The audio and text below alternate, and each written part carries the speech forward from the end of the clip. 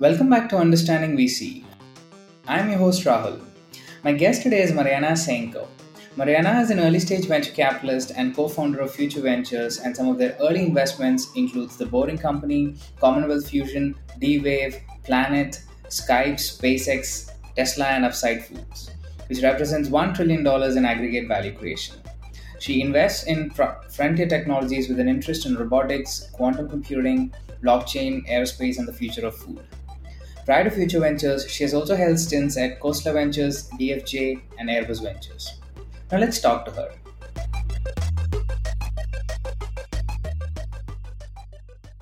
Hi, Mariana. Thank you so much for joining me today on my podcast.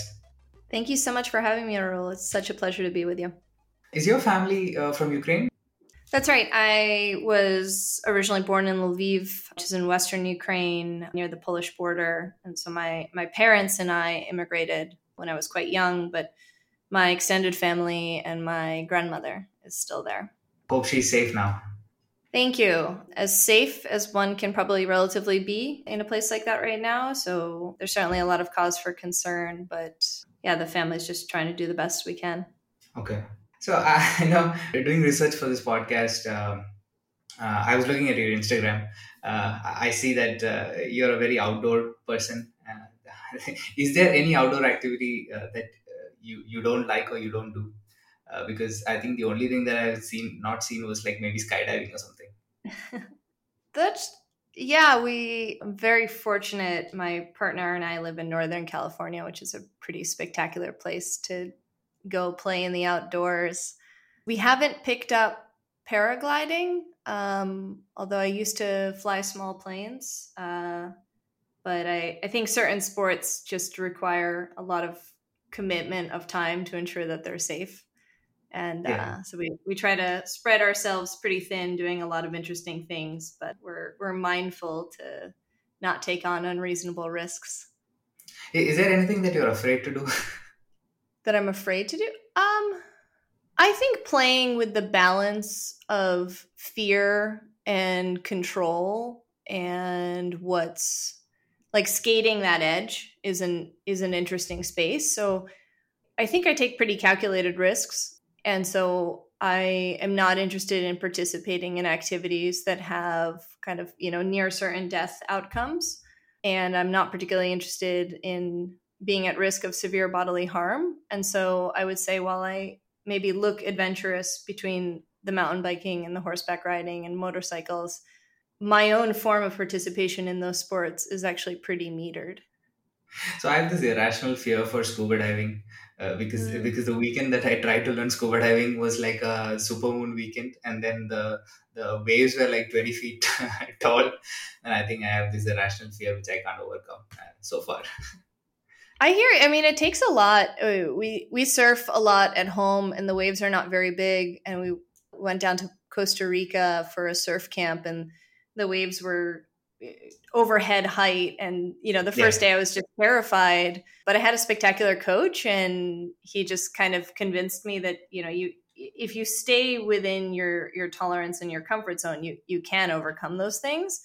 yeah. But I completely know the experience you're talking about of once you're flooded and overwhelmed with fear and concern, it's really hard to recalibrate and go back to staying calm and regulating. So yeah, I think it's important to play with that edge, but not push yourself past it, because then Yeah. your whole body kind of shuts down. And when it comes to other interest in terms of like academic and other things, what were your interests growing up? I was really fortunate. My parents are both these brilliant engineers, and they really, growing up, they kind of taught me to look at the world and figure out how things work.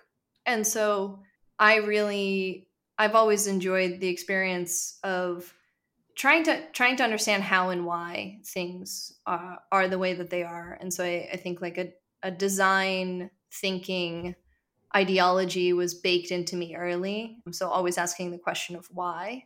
And at the same time, I also grew up being dragged around every possible museum. And so this question of aesthetics and playing between the balance of aesthetics and utility, or aesthetics and function. So those have been areas that I've always been curious about. whether they be scientific curiosities or artistic and creative passions. I'm always trying to explore that space. Maybe you're interested in architecture then.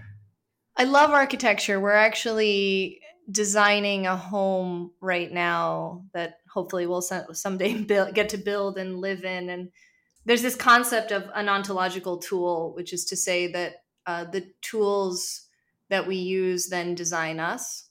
And I think architecture, and particularly home building, is a perfect example of like, your orientation of a living room and a kitchen and where the bedrooms are and what's public space and what's private space. It really drives the interior environment of the home and how people interact within it. Our kids' Yeah, bedrooms right next to yours are on the other side of the house. yeah, Our public spaces open or closed. And I think you can also, what I think is fascinating in architecture is you can see cultural differences throughout exactly. architecture, right? But the Yeah. architecture of where you live is so different than the architecture of California. I think in America, just like this, there's a whole individualism. It can be seen in the homes where like every kid has like a different room with a attached bathroom or whatever. But I think in Europe is different.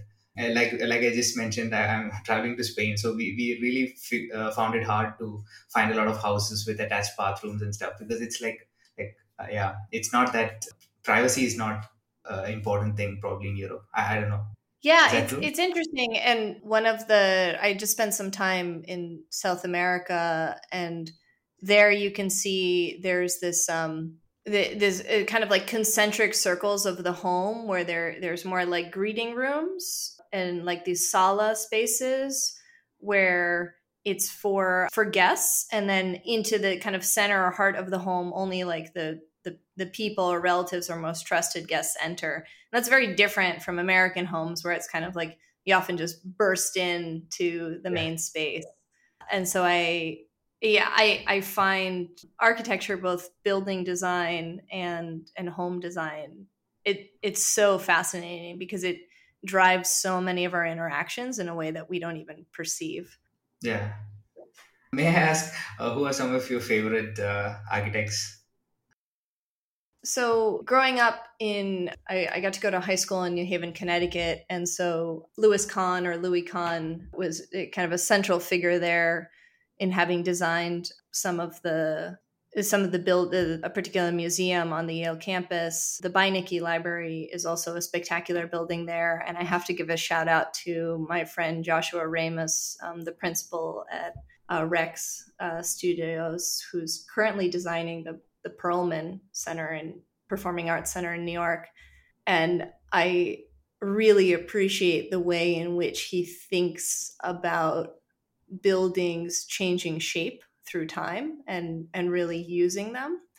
I.M. Pei, I think, is a really impressive architect on the large building side as well. There's the Buck Institute here in the Northern Bay Area is a fascinating example of his work.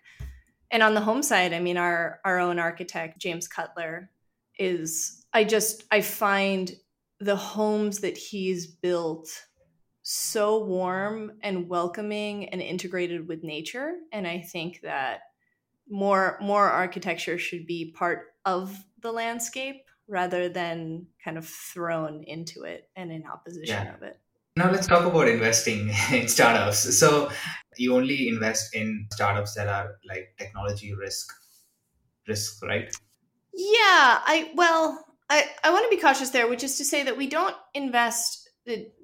So I started a firm called Future Ventures, and my co-founder Steve Jurvetson and I thought a lot about what does the world need, and I think we can all collectively agree that the world needs another venture capital fund about as much as it needs a hole in the head.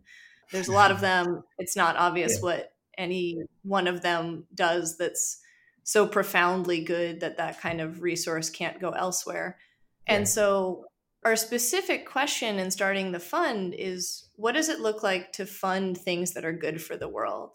And I'm not saying we're alone in this. There's a lot of spectacular venture funds out there who are doing this, but it's also not the central ethos of the field. To make large changes that enable the betterment of all species and all creatures and all things living on this planet to flourish and enable a more verdant world, that requires fundamental shifts, right? Any of us opening our eyes and looking around today go, oh, we got to fix some things. I'm pretty sure that enterprise software is not going to fix those things. That said, we are mindful that we are still a venture capital fund and we have to exist within the bounds of that to some extent. And so we, where we like to invest is that translational stage between science and engineering, where the science is largely proven, but what's unproven is the engineering. So it's not to say that our companies don't have risks. They do have very large risks, but what they're doing is not fundamentally impossible or on a first principle physics kind of question unreasonable, despite the fact that we have investments in things like fusion energy. And so, I mean, why do those? Why invest in risky things? Well, what else are we doing? I don't see that as a negative or a concern. I see it as it's the most interesting thing one could possibly be doing, is like, how big of a lever can you press? If you look at the industry, right at the beginning, almost all firms were only doing this kind of investments, right? And then they moved to, all the other things. That's right. So do you think like a fund can get away with just doing this? So people would want to do like balanced portfolio, right? You would also want B2B SaaS and whatnot, so that you can balance this kind of activities. I suppose. I think the industry got a little myopic and greedy and short-sighted. I think the original venture capitalists, the people who funded the Fairchild Semiconductor days, I think that they were more courageous and visionary than a lot of the industry is now.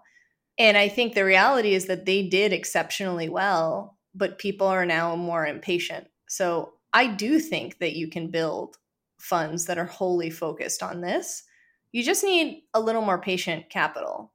If you're looking for 2-year return cycles, then yeah, you either need to do wholly software style feedback loops or some type of balanced portfolio, which would be better than not doing anything in the harder tech spaces at all. But I think that this idea that, quick turn, low capital costs, low expenditures, software companies are the best possible thing for everyone to be building.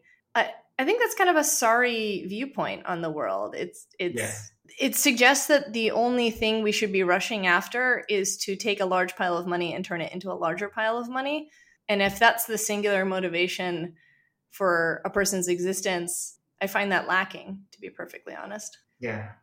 I've read the story of Genentech, funded by Kleiner Perkins. That is just, fascinating. And for somebody who is not from the domain, to pair up with a scientist and to build the artificial insulin, I mean, that's one of the great outcomes of venture capital. That's right. Yeah.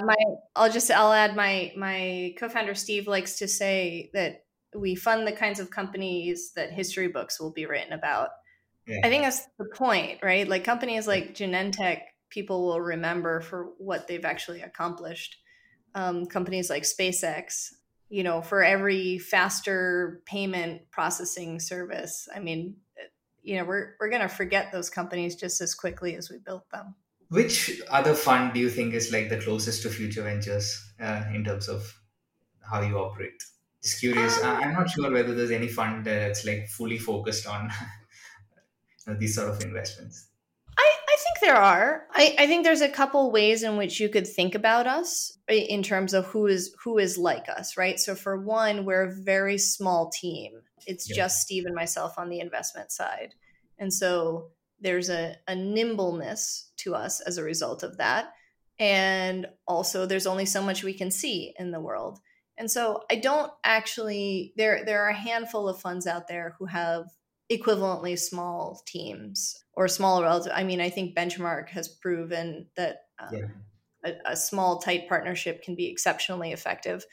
In terms of funds that focus entirely on deep tech or kind of this idea of good for the world or climate forward, I actually think that there's quite a few of them.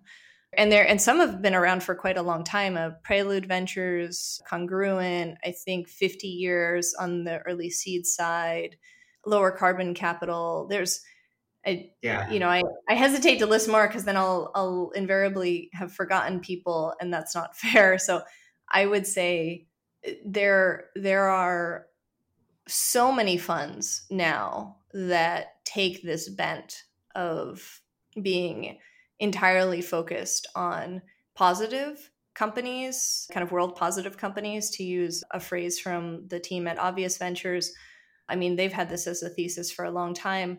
I also think that what I see, which is actually maybe in some ways more inspiring to me, is that funds that have traditionally focused on more straight and narrow enterprise SaaS, fintech, insurtech investments are now starting to hire people into their own teams and saying, hey, can you look at the impact of our portfolio?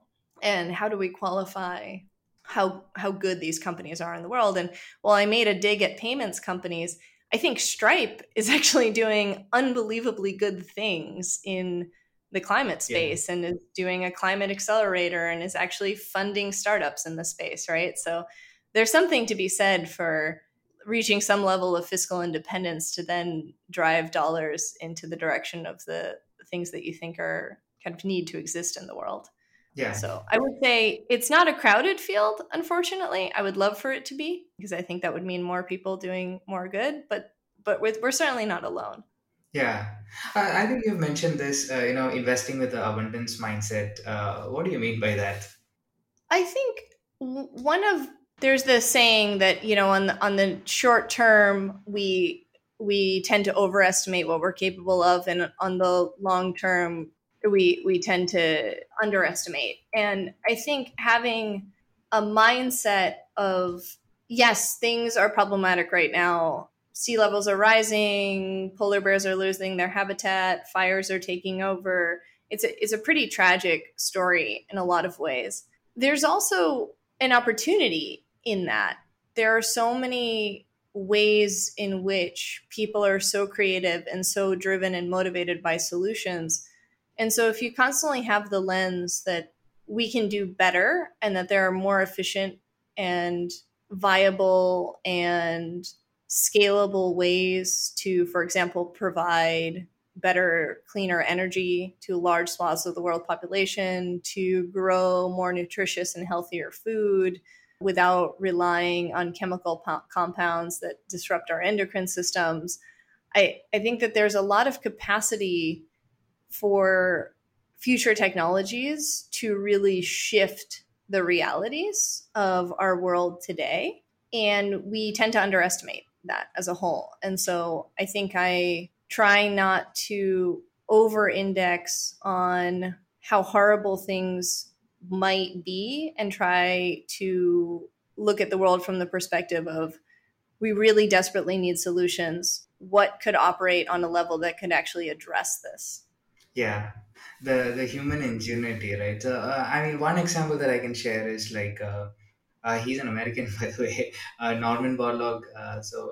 His seeds and the productivity that came along with it really changed a country like India, Pakistan, Mexico, because we went from food shortage to 100% food security forever. Ever since that happened, it's insane. So, I mean, there were a bunch of people predicting that there would be like a vast, millions of people dying and this and that. None of that has happened. I'm probably sitting here and talking to you because that happened. Exactly. I think that's such a perfect example, right? It's these moments, and I think they're worth pausing and looking back at and celebrating. I believe that these are deeply motivating moments because it is generally just a handful of people who figure something out. Yeah. And we all exist in this giant interconnected system. And so, taking places that go from food deserts to being some of the most abundant places on earth is a perfect example of what I'm talking about. Like no one who was running an analysis of what was going to happen accounted for that. Yeah, for sure. Yeah. I think a lot of people predicted millions of deaths. And it's fair, right? And both ideologies are important. I think that we also can't sit around this is Paul Hawkins' point in Project Drawdown, which is that we have the solutions we need today to address climate change, and we need to start acting on them now. And the problem is that most of those solutions are hard to implement or require too much more cooperation than people are willing to do, or are economically costly for people. And so, but I still think we need to do as much of that as we physically and feasibly can, so that then when an exponential shift mediated by technology arrives, it doesn't have to do as much, right? Like you want to do as much as you can with the technologies and the capacities you have today to ensure that the technologies that do come along, that they don't have to do that much of a lift. Yeah. Yeah. When you're judging a tech, especially a startup working in deep tech, how does that work? Because the commercialization, it could take much longer than, like, let's say a SaaS or anything like that, right? So how do you judge? You just judging the team, or? Yeah, so there's a couple of things. So one is we try to take very little market risk, which is to say that one thing that you can do is you can talk to potential customers and say, in the case of Commonwealth Fusion Systems, if we could produce energy at this cost per kilowatt hour, would you buy that energy? And if the answer resoundingly is yes, absolutely, then you're not that worried, right? And then there's the question of, okay, but now you have to build the fusion plant. And so we try to look at it from a couple of angles, which is, first and foremost, how much capital is required to take down the biggest risk pieces. So one of the reasons that we haven't invested in a quantum computer to date is, well, Steve invested in D-Wave many years ago, but from a different fund. But one of the reasons that we haven't made another investment in the space is, by our approximation, it's going to take some tens to hundreds of millions of dollars to build a system at sufficient scale to then see if it can solve any interesting problems. And so that means that your capital expenditure before you find out if the system works is really, really high, right? And you have this binary outcome at some later standpoint. And that's quite concerning. So we try to find technologies and companies where we can upfront mediate the risks. The same is true in biotech platform companies, right? How far can you stretch $5 or $10 or $15 million to de-risk the clinical programs you might be building before you spend tens of millions or hundreds of millions actually trying to bring something through clinical trial? So we really look at, does the company have a plan to speed the pace and cost of experimentation and proving its kind of technology readiness? Hand in hand with that is, are there brilliant people involved? Like, are clever people who are experts in the field leaving otherwise comfortable and safe and interesting positions to take on the risk of working at whatever startup we're talking about? And, a big flag for us is when a founder comes in and says, I first have to raise this many millions of dollars before I can hire the team. And our answer is, for the best and most interesting things, the team shows up first, and then they figure out how to fund themselves. And I don't support people putting themselves in financially risky situations for themselves or their families, but I do believe that the right people show up and are motivated beyond just immediate monetary gains. What is your relationship with the founders that you invest in like? Hopefully positive. You should ask them. I think we tend to invest in the kind of founders who tend to have, most of our founders have some form of technical background, if not the CEO, then certainly the CTO, and often just throughout the entire executive team.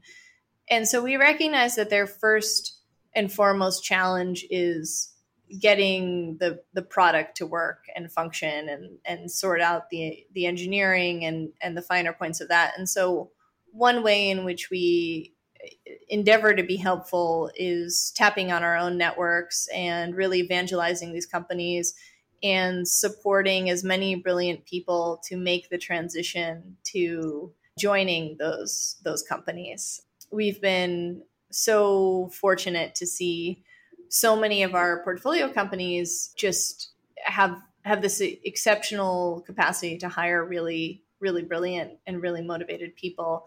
I think we find that to be true just across mission-driven companies. I think we also, one of the realities that we, Steve and myself, have the gift and the opportunity to look broadly across the investment space and understand patterns among types of companies.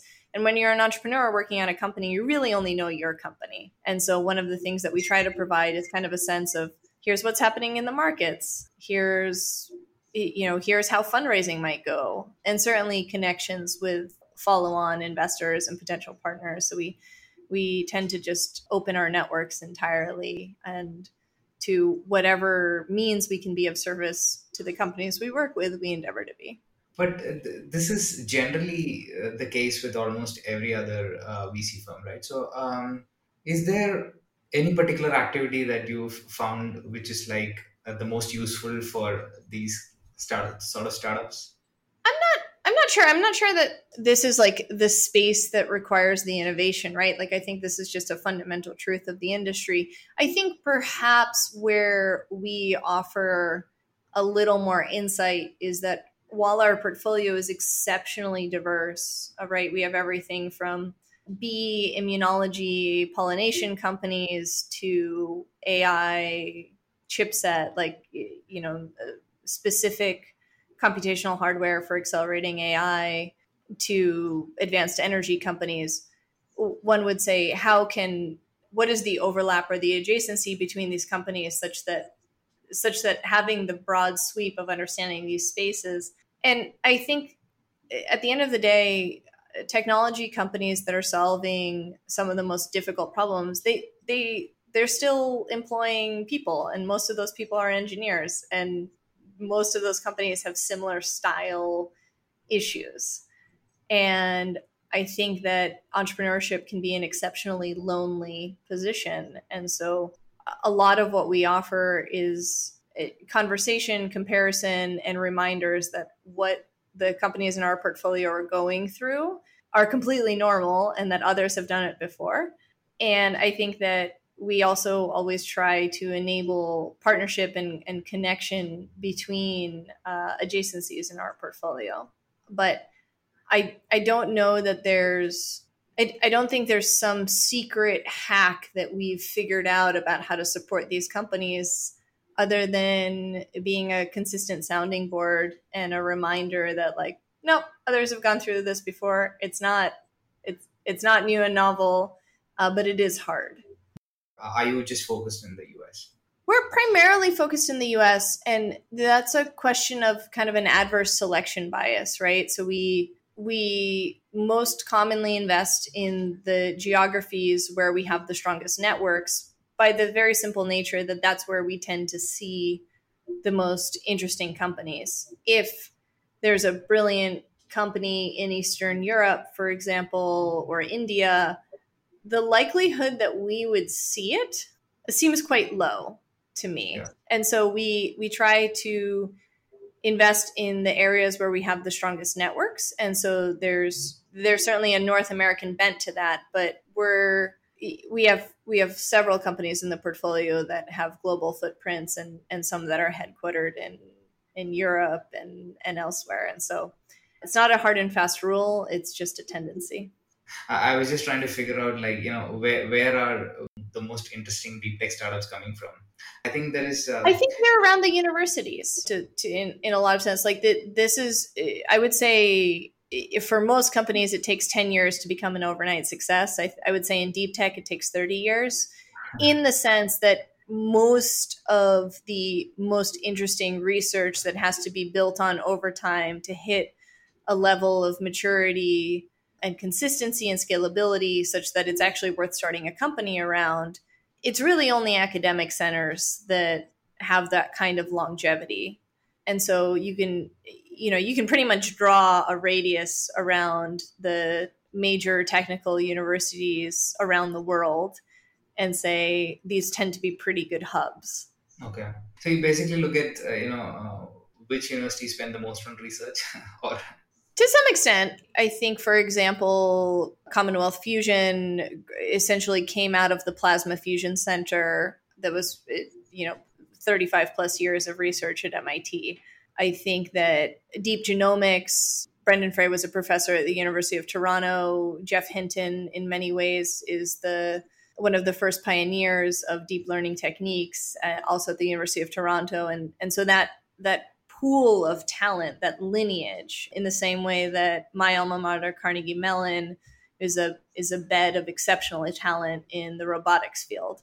Yeah, so sometimes it's about dollars spent on research, but I think it's more that it often drives from just where certain exceptionally talented individuals have set down roots and where their academic lineages have grown from. Now, I'd like to know a little bit more about the fund itself. Like, I think you already talked about why you started a fund, but then I understand that it's like, other than like the normal 10-year cycle, it's like a 15-year-old cycle. So why 15-year-old? Yeah, I mean, it'd be great if it was even longer to some extent. Although I think 15 years is a good and healthy life cycle. I think much longer than that, and things can kind of stagnate. But I think the simple reality is, your typical enterprise software company should hit profitability in, some short order handful of years. And that's just not true for large scale engineering companies. And so in a 10-year cycle, when a company is just hitting its stride at year 7 or 8, that's when you want to be pouring more capital in and further supporting them and really letting them take the lion's share of a market, not figuring out how to dissolve and sell and exit your position as quickly as possible. And so in stating that we're a 15-year fund, we essentially said to our LPs, our investors, that we understand the pace and the evolution of these kinds of companies. And we are from the outset saying that we intend to be a long-term partner. I think some of the growth can only, you can only reap the benefits of the growth when it's like the 15-year-old cycle. Exactly, right? So it's like, why be worried? If the majority of the value is going to come in those out years, it just seems like missing the opportunity. I think that's the reason why Sequoia was talking about this ever green fund. So how does that work? Then how do you calculate, the returns and stuff? I mean, I have no idea how Sequoia does it. They have their own system. I think evergreen funds are an interesting, if different, modality. For us, it's just the same. We maybe expect the bottom of the J curve to be a little longer and flatter in terms of it. It probably will take a number of years before our companies really start being market dominant players. And so we try to look for those inflection points early. And I do think that there's a trend towards this. There was even conversation around things like the long-term stock exchange. Like I do think that people recognize the value of holding for longer periods of time. I think that's the single best thing to do in everything in life. I always think about compounding. It's the one advice that you can give people in terms of health, wealth, anything else. Exactly. You're completely correct, and it's one of those things that you can't really it's hard for us to think in exponentials, right? And so things like compounding interest are deeply unintuitive to me. So I recently came across this tweet. There isn't enough financial stability at the core of people's life. If there was, there would be little incentive to speculate. So yeah, that was pretty interesting. I love that. I think that's true. So also, yes, most funds have the team, big funds like Sequoia, Axel, they all have like a lot of analysts and associates, and all the services model. You don't have anything. Why is that?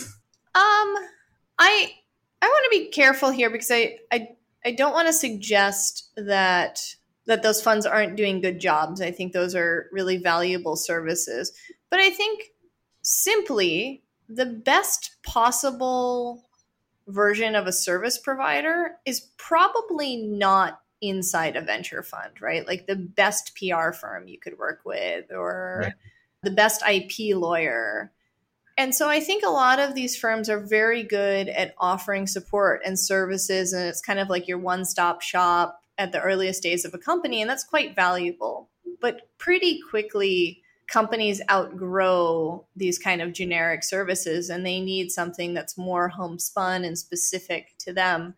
And so what we found is rather than employing those services in-house, to have connections, to have close ties with the best people in the industry, and then to call them and say, I know you're really busy, but I have a company that's literally changing the world. And this is the most exciting thing you could possibly be working on. And can you take them on as a client? And so it's not that we don't help companies find their way to excellent support. It's that we think that that excellent support is probably best found outside of the organization. And in terms of analysts and principals, we've thought about this a lot. And at the end of the day, our partnership works for us. I'm not saying it's holistically the correct way to run a venture fund, but we're efficient. We certainly lose emails. I'm certain that there will be people listening to this and saying, yeah, but like, you didn't answer my email. And it's true. There's a cost to, in some ways, being short-staffed. But the flip side is that there's so much institutional knowledge between Steve and myself. Like, we can both really hold the entirety of the venture fund and our learnings and our portfolio in our heads, right? Because it's between just the two of us. And so the course of communication between us, our capacity to grasp the entirety of the organization and how it's moving forward, I think is much deeper than when I worked at larger funds where they're these big, many-pieced machines. And so it's hard to understand the structure as a whole. Yeah. So I've worked in a fund, interned at a fund, which is quite similar to how you operate. But yeah, it had a couple of associates. But I felt like the partners are like firefighting all the time. So you have these like 20 to 40 portfolio companies, and then you have this commitment that, we will help you with this and that. And then it's like, if you look at their schedule, it's really bad.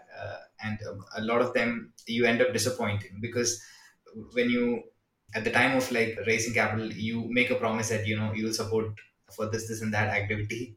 And then maybe, yeah, just like you said, dropping emails. So how do you manage them? Yeah, I mean, look, at the end of the day, I've seen people experience what you're talking about, and I want to respect that that's a very honest and accurate experience. And particularly when CEOs are stressed out, there's never going to be a sufficient amount of support that you can provide to them other than writing a check to cover the entirety of their round. But I think the main challenge is the mismatch in expectations between what founders perceive you can do for them and what you actually can. And so I think what we try to do is be very clear and explicit of like, here's how we can help. Here is, who have you talked to? Here's a list of introductions we can make. Here's a list of introductions we can try to find our way to. Here's feedback on your deck. Right? I think we don't overpromise. And so perhaps we meet our people's expectations. I also think that sometimes people just like to look busy and stressed out because it makes them feel powerful and useful and important. At the end of the day, like if you have 40 portfolio companies, which we do, and 40 portfolio companies are on fire, something bad has happened, right? Because we've now gone, in our funds, we've gone through global pandemic. We've gone through the last 6 months of a major stock market downturn, which is absolutely affecting the private markets. And I would say at any given time, 1 or 2 portfolio companies might be concerned or need a little extra support, but it's never 40. And so I think people like to overstress when the reality is like these things have their own timelines and life cycles and experiences. And I don't know, maybe it's my meditative nature, but I just kind of assume that things unfold in the universe never throws more at you than you can handle. Yeah. Yeah. So I've noticed that you raise like a $200 million fund every 2 years, and then you invest in 20 companies, right? Am I wrong? Yeah, that's correct. Yeah. So what do you think is going to be your breaking point? I mean, I think this is a pretty sustainable factor, right? So for one, we don't we don't take a lot of board seats, and I was very mindful of this as we started the fund, which is to be honest with ourselves about what we can handle and what's appropriate, and where are we at our best and highest use. And so I believe that we are probably most useful in that seed Series A stage. And then I have no ego around it. I'm very happy to roll off a board or become a board observer or not join the board formally in the first place. Like, that's not a prerequisite for us. So I think that I want to ensure that our companies are surrounded by expertise and people who care and people who are motivated and incentivized by good outcomes. But it doesn't, like, I don't believe in having a death grip of I have to be in control of exactly what that looks like. And so I'm quite certain that by the time we'll raise Fund 3 later this year, but I'm already rolling off of boards that I had joined in Fund 1 or stepping into more kind of support structures, right? Because all of these companies, if they're doing well, they've raised subsequent capital, which means other investors have come along for the ride. And so it's not that we abandon them, but their immediate need of us is less. So this is something that I never understood. So a lot of these venture funds raise a new fund every 2 to 3 years. Then how do you base those investments? And how, especially if you're looking at startups like that you guys invest in, what if you don't find 20 companies in 2 years? Then you take 3 years. Okay. It's not. And There's no.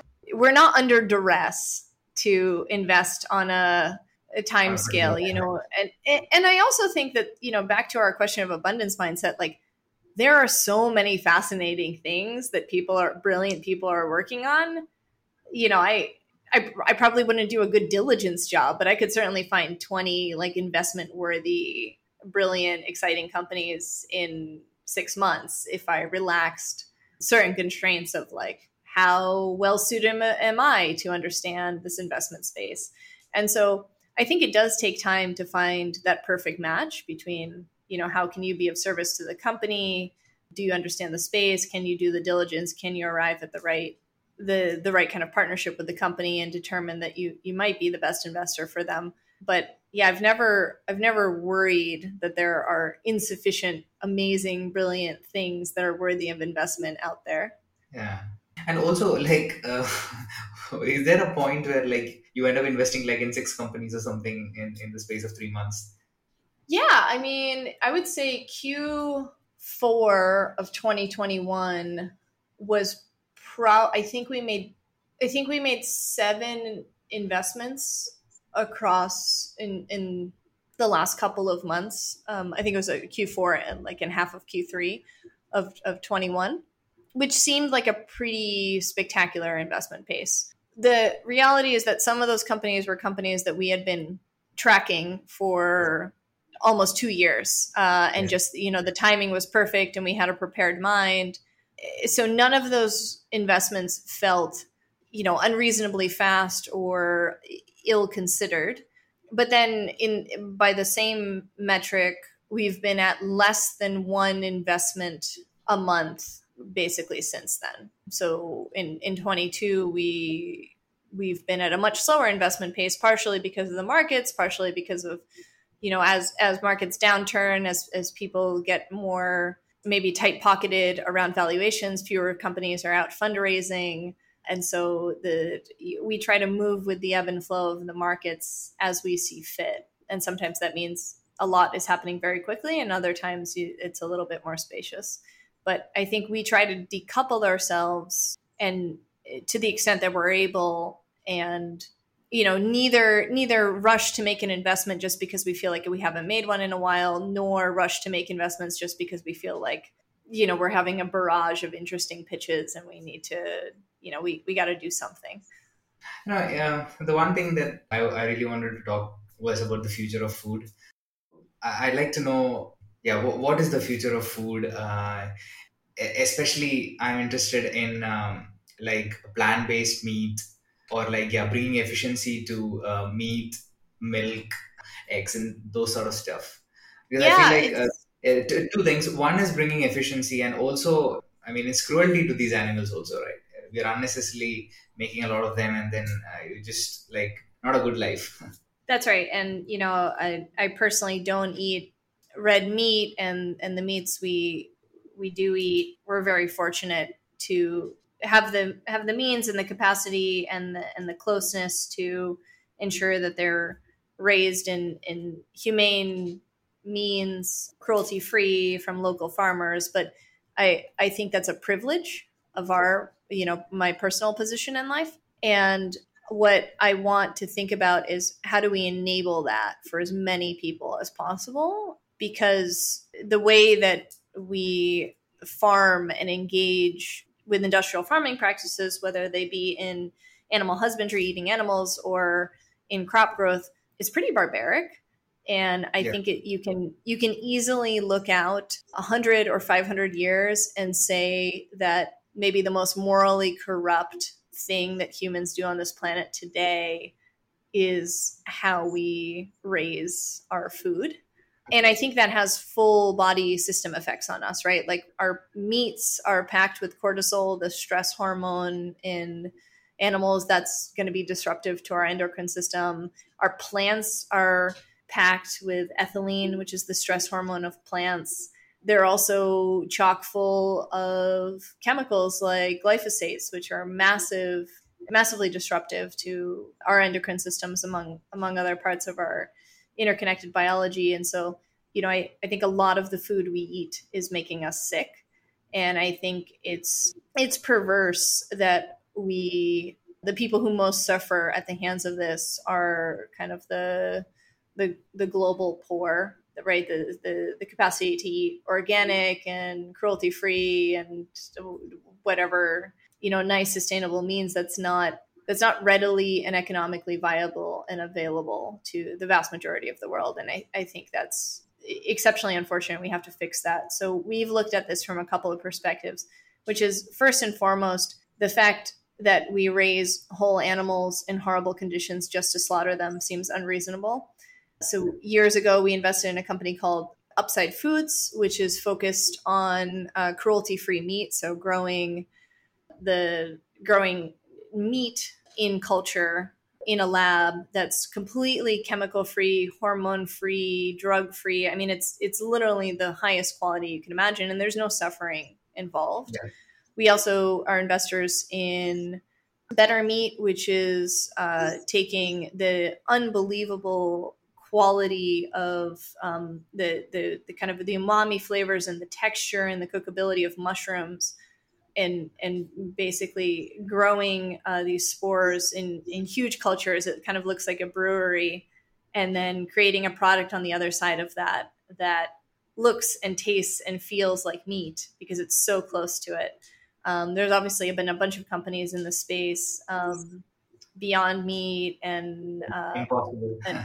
that's right, and others. And I think this is the direction that we'll go.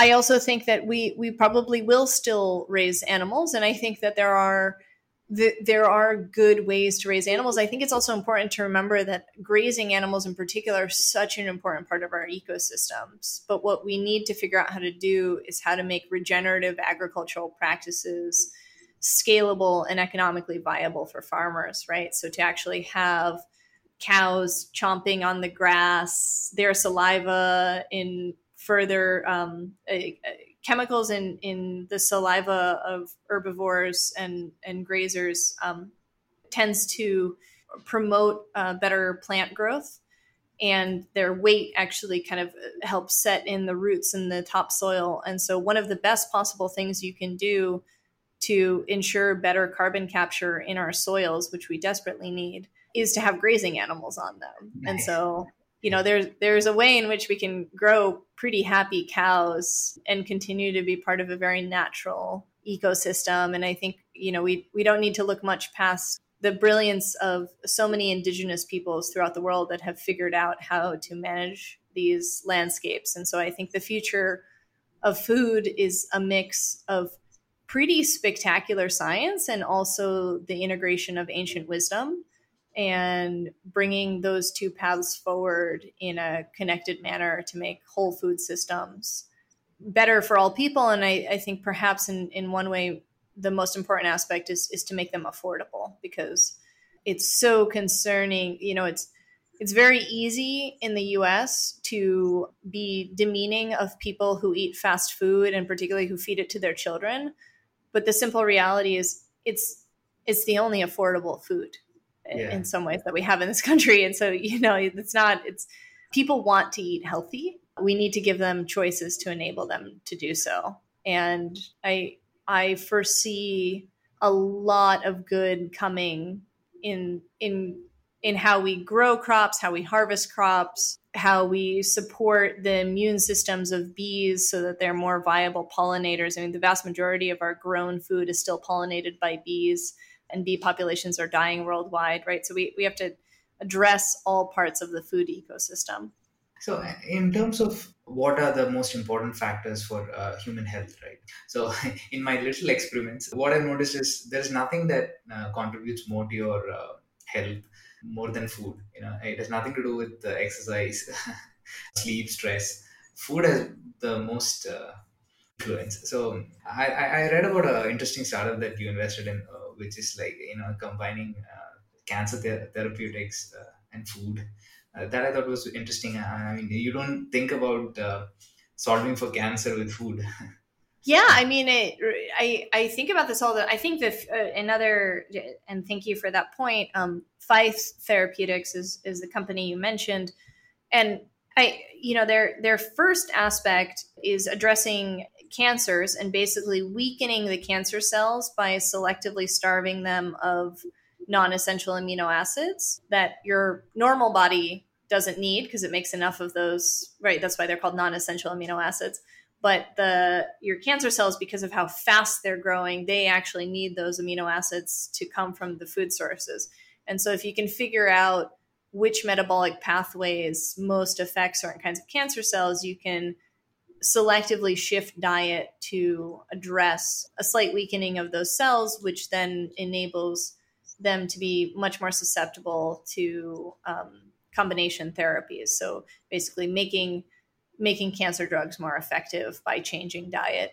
I think in the future, we'll even go so far as to say, okay, maybe my family has some history of heart disease.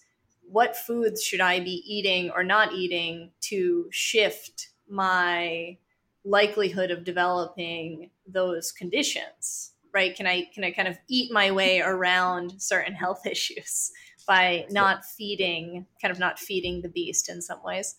I think if you've ever had an upset stomach and not known what it was from and struggled to figure out what you're eating that's making you ill and found out how infuriatingly difficult that is to understand, right? It's like unbelievable.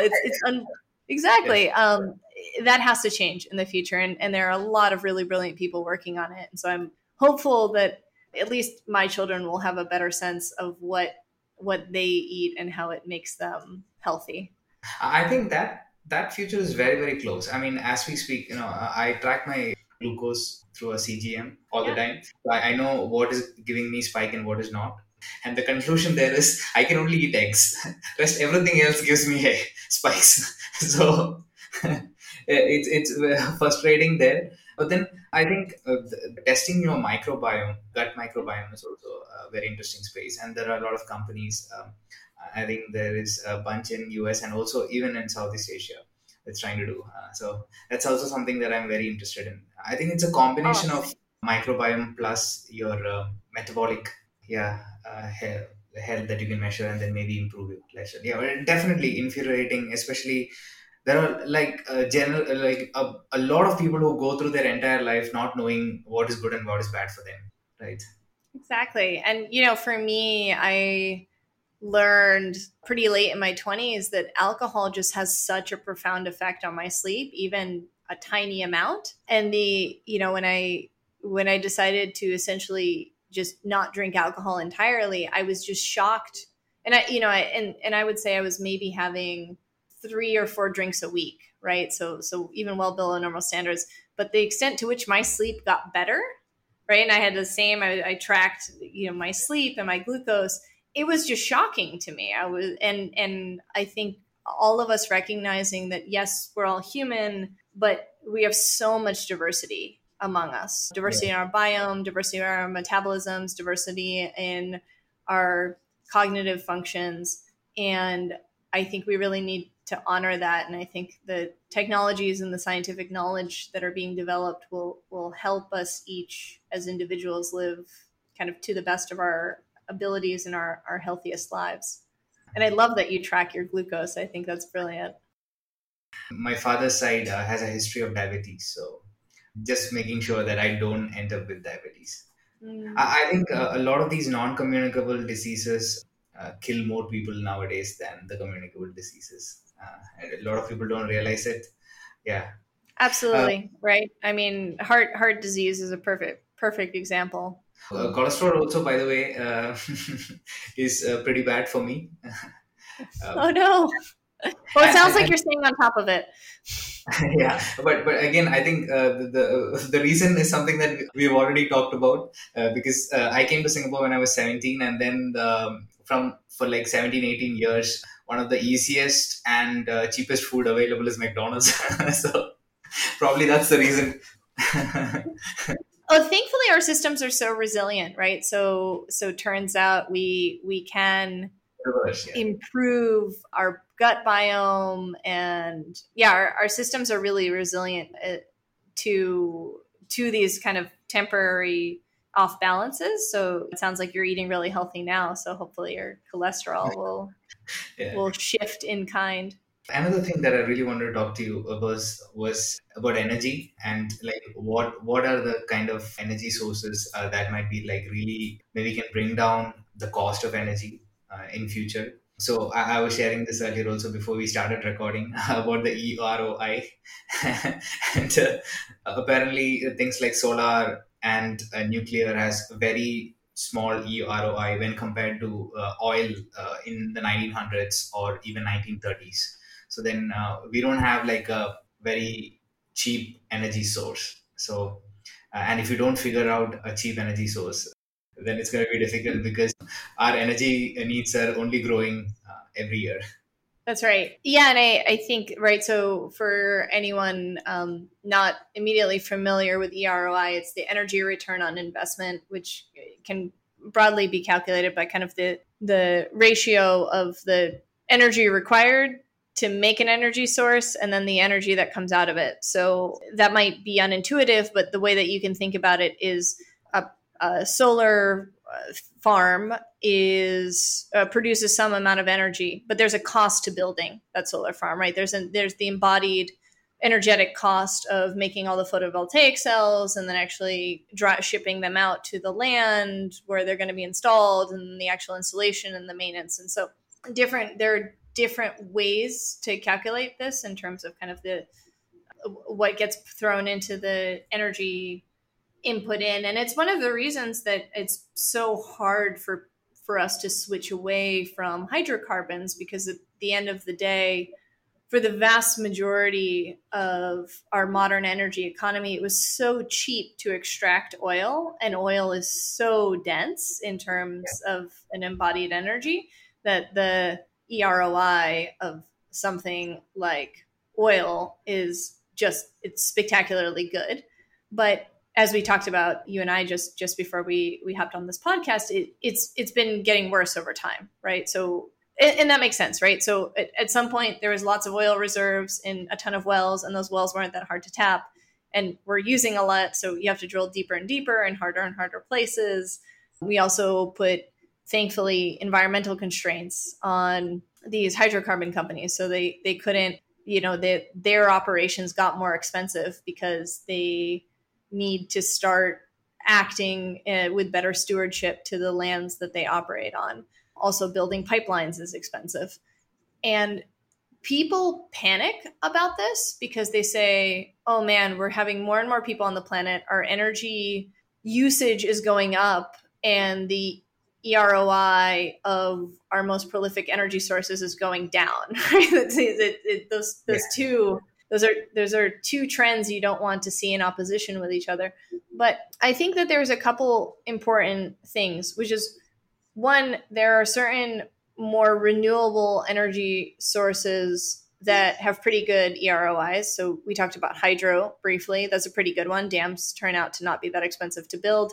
Now, dams have other challenges, which is they tend to divert and change river ecosystems. And so I want to be mindful that hydro probably isn't the right answer in a lot of places. Solar has only gotten better in terms of the efficiency of the cells and their longevity. But I think what's most exciting, right, and we're investors in this, so take my bias here, is things like fusion and this kind of not new resurgence in an interest in nuclear energy, because the EROI on those, while classically have been expensive, Commonwealth's fusion plants are actually quite good. I don't have an exact number for you at the moment, but the whole vision of Commonwealth's fusion energy is that they're going to be able to, because they have this exceptionally strong electromagnet, the strongest on Earth, they're able to create and maintain very powerful plasma in a much smaller space. The reason that this matters is that basically a build cost scale linearly, right? So if you can build a smaller plant to contain a more powerful plasma, your EROI should go up. And so I think that's exceptionally powerful. I think a lot of the challenge in renewables has also been a question of storage, right? So wind and solar are pretty good, but only when you can actually operate like behind the meter, which is to say that you don't have to account for transmission losses, and you can run an energy facility that operates in time with when the renewable is online. And so I think placing more industrial processes in places like behind the meter solar farms where you kind of sidle up a solar farm and some industrial process, I think that's a natural future. The other aspect of energy that I'll just have to poke at is a lot of people are talking about the new hydrogen economy, and particularly using hydrogen as a fuel. And I would just ask people go look at the EROI of hydrogen as a fuel source before they talk about hydrogen fuel with any large scale vision, because it's kind of demonstrably been negative for a very long time. And perhaps I'm uninformed on some of the latest, but I think that it bears keeping in mind that this is a really important ratio to consider when we think about how we're going to enable more energy resources. The last piece I'll make on my little monologue here is while this can look particularly concerning in terms of like our energy usage, I think it's also worth commenting that so many of the systems we use are getting so much more efficient, right? Like our compute has gotten way more computationally efficient. Now we're solving larger and larger problems, but I think overall we as we move through this new era of kind of like the computer industrial revolution, right? This computationally mediated energy future, I think it's important to remember that like we are getting more efficient about our energy usage, particularly in our food production systems. And so I don't think it's all doom and gloom and that we're certain to run out of energy anytime soon. Yeah. And here's hoping for more exponential technology shifts that will help us right the respective slopes of these two curves relative to each other. I'm pretty confident that human beings will make sure that the future is not so grim. I hope so, and I think that we're all hopefully starting to care for each other a bit more and recognize our differences, but also the worth in those differences. So I'm hopeful that there are a lot of people who care about everyone on Earth, and so we hopefully will not make decisions that just unilaterally support one group or type of peoples over another. I think we need solutions that are in service of everyone on this planet, because we're all in this together and we haven't figured out a different planet. And I particularly like this one. This has been a wonderful conversation, Mariana. Thank you so much for your time. Oh, it's been such a gift, and thanks for staying up so late. No problem. Thank you. If you like this podcast, please follow Understanding VC wherever you're listening to this and also share it with folks who might be interested. Thank you.